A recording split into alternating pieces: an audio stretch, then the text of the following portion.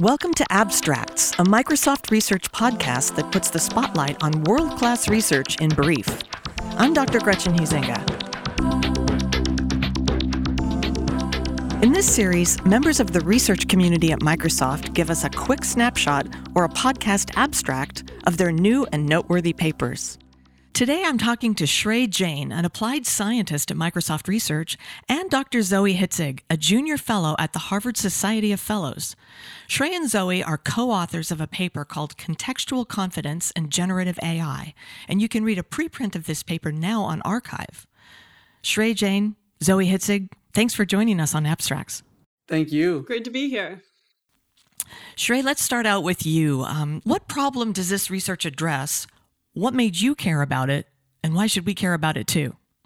Yeah, so right now there's a lot of discussion as towards what the impacts of generative AI is on communication. And there's been a lot of different terms being thrown around amongst AI policy researchers or news organizations, such as disinformation, misinformation, copyright, fair use, social engineering, deception, persuasion, and it makes it really hard to understand the precise new problem that this new technology, generative AI, brings towards our understanding of how we communicate with one another. And so what we wanted to do in this research is try to present a framework to sort of guide both policymakers, AI labs, and other people working in this field to have a better understanding of the challenges that generative AI presents and accordingly be able to meet those challenges with a set of strategies that are precise to the way we understand it, and also try to uncover new strategies that might remain hidden in other frameworks that are traditionally being used to address these challenges. So expand on that a little bit in terms of, what made you care about it? What was the prompt, no pun intended, for generative AI that got you concerned about this? And what kinds of things ought we to be thinking about in terms of why we should care about it too? Yeah, there's a lot of different areas under which generative AI presents new challenges to our ability to communicate, one of which was literally the ability to communicate with close family members. I think we've seen a lot of these deception attacks kind of happening on the elderly who have been susceptible to these attacks pre-generative AI in the past, and only thought that that might become more concerning. I no longer live in a city where my family lives, and so the only way to communicate with them is through a digital form now. And if we don't have confidence in that interaction, I'm scared of the repercussions that has more broadly. And, being at Microsoft Research, having worked on initiatives related to election integrity, was also starting to think through the impacts that this could have at a much wider scale. And so that's kind of what prompted us to start thinking through how we can meet that challenge and try to make a contribution to mitigate that risk. Zoe, almost all research builds on existing foundations. So what body of work does your research draw from, and how does this paper add to the literature? I'd say this research paper draws on a few different strands of literature. First, there has been a lot of social theorizing and philosophizing about what exactly constitutes privacy, for example, in the digital age. And in particular, there's a theory of privacy that we find very compelling and we draw a lot from in the paper, which is a theory called contextual integrity, which was put forward by Helen Nissenbaum, a researcher at Cornell Tech. And what contextual integrity says is that rather than viewing privacy as a problem that's fundamentally about control over one's personal information or a problem about secrecy, contextual integrity says that an information flow is private when it respects the norms that have been laid down by the sender and the receiver. And so there's a violation of privacy, according to Nissenbaum's theory, when there's a violation of contextual integrity.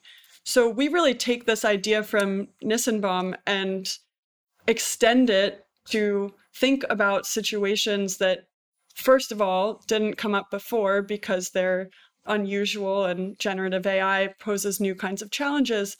But second of all, we extend Nissenbaum's theory into thinking not just about privacy, but also authenticity. So what is authenticity?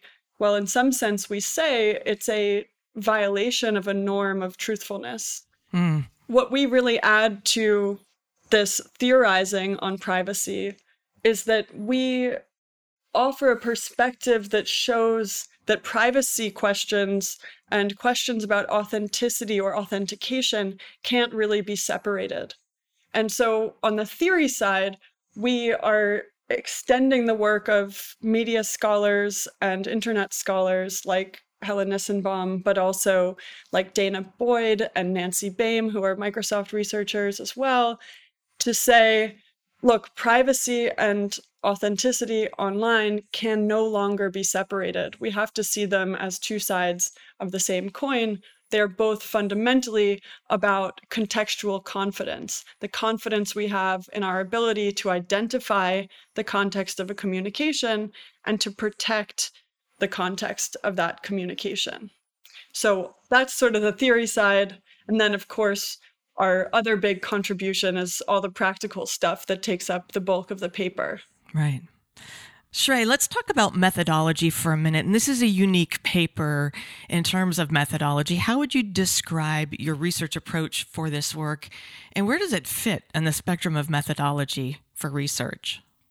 Yeah, this paper is definitely a bit different from the conventional empirical research that might be done in the space, but it's a more of a policy or, I guess, framework paper where we try to provide both, as Zoe just commented on, the theory for contextual confidence, but then also try to illustrate how we might apply contextual confidence as a framework to the existing challenges that generative AI presents. And so in order to make this framework and the theory that we present useful, we wanted to try to understand both what are the set of challenges that fall into these categories of identifying context and protecting context. So specifically, how does generative AI threaten our ability to identify and protect? And trying to take a bird's eye view in understanding those challenges. And then also kind of doing what might look similar to like a literature review, but different in a way that we collect all of the different strategies that are typically talked about in the conversation, but then in using contextual confidence as a framework,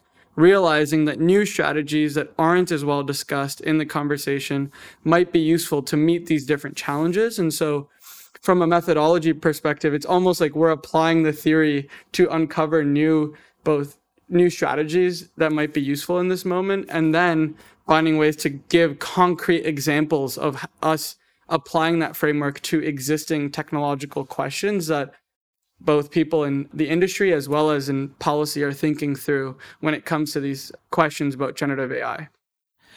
Zoe, for me, the most interesting part of research papers is that little part that comes after the phrase, and what we found was. So how would you describe what your takeaways were here, and how did you present them in the paper? That's a great question. That's also my favorite question to ask myself when I've completed a project. I think the biggest thing that I learned through writing this paper and collaborating with Shrey was really, for the first time, I forced myself to interrogate the foundations of effective communication and to understand what it is that we rely on when, we pass a stranger on the street and look at them in a certain way and somehow know what it means, or what we rely on to understand, how our partner is feeling when they speak to us over coffee in the morning. I was really forced to step back and think about the foundations of effective communication. And in doing so, what we realized was that an ability to both identify and protect context is what allows us to communicate effectively. And in some sense, this very basic fact made me see how sort of shockingly robust our communication systems have been in the past, and yet at the same time, how fragile they could be in the face of this alarming new technology that has the power to fundamentally upset these two foundational processes of identifying and protecting context in communication. I would also say, on the question of what we found, my first answer was about these sort of fundamental insights that had never occurred to me before about what makes communication effective and how it's threatened. But also I was able to understand and sort of make sense of so many of the strategies and tools that are in discussion today. And for example, I was able to see in a totally new light the importance of, for example, something as simple as having some form of digital identification, or the simplicity of, what makes a good password and what can we do to strengthen passwords in the future. So there was this strong theoretical insight, but also that theoretical insight was enormously powerful in helping us organize the very concrete discussions around particular tools and technologies. It's a beautiful segue into the question I have for Shrey, which is talking about the real world impact of this work. Coming down to the practical side from the theoretical, who does this work help and how? Yeah, I want to also add a disclaimer in that in this podcast, we kind of present generative AI almost as this like villain to communication. I think that there's also a possibility that generative AI improves communication. And I want to make sure that we acknowledge the optimism that we do see here. I think part of the real world impact is that we want to mitigate the cost that generative AI brings to communications without hurting the utility at the same time. When applying contextual confidence in contrast to, say, views of traditional privacy, which may view privacy in terms of secrecy or information integrity, we hopefully will find a way in ensuring that the utility of these models is not significantly lost. And so in terms of the real world impact, I think when it comes to both policies that are being set right now, norms around how we interact with these models, or any startup founder or person who's deploying these tools, when they think about the reviews that they're doing from a privacy point of view or a compliance point of view, we hope that contextual confidence can guide as a framework a way that protects users of these tools along with not hindering model capabilities in that form. Zoe, if there was one takeaway that you want our listeners to get from this work on contextual confidence, what would it be? What I hope that readers will take away is, on the one hand, the key conceptual insight of the paper, which is that in today's digital communication and in the face of generative AI, privacy questions and authenticity questions cannot be separated. And in addition, I hope that we've communicated the full force of that insight and shown how this framework can be useful in evaluating the deployment of new tools and new technologies. Finally, Shrey, what outstanding questions or challenges remain here, and how do you hope to help answer them?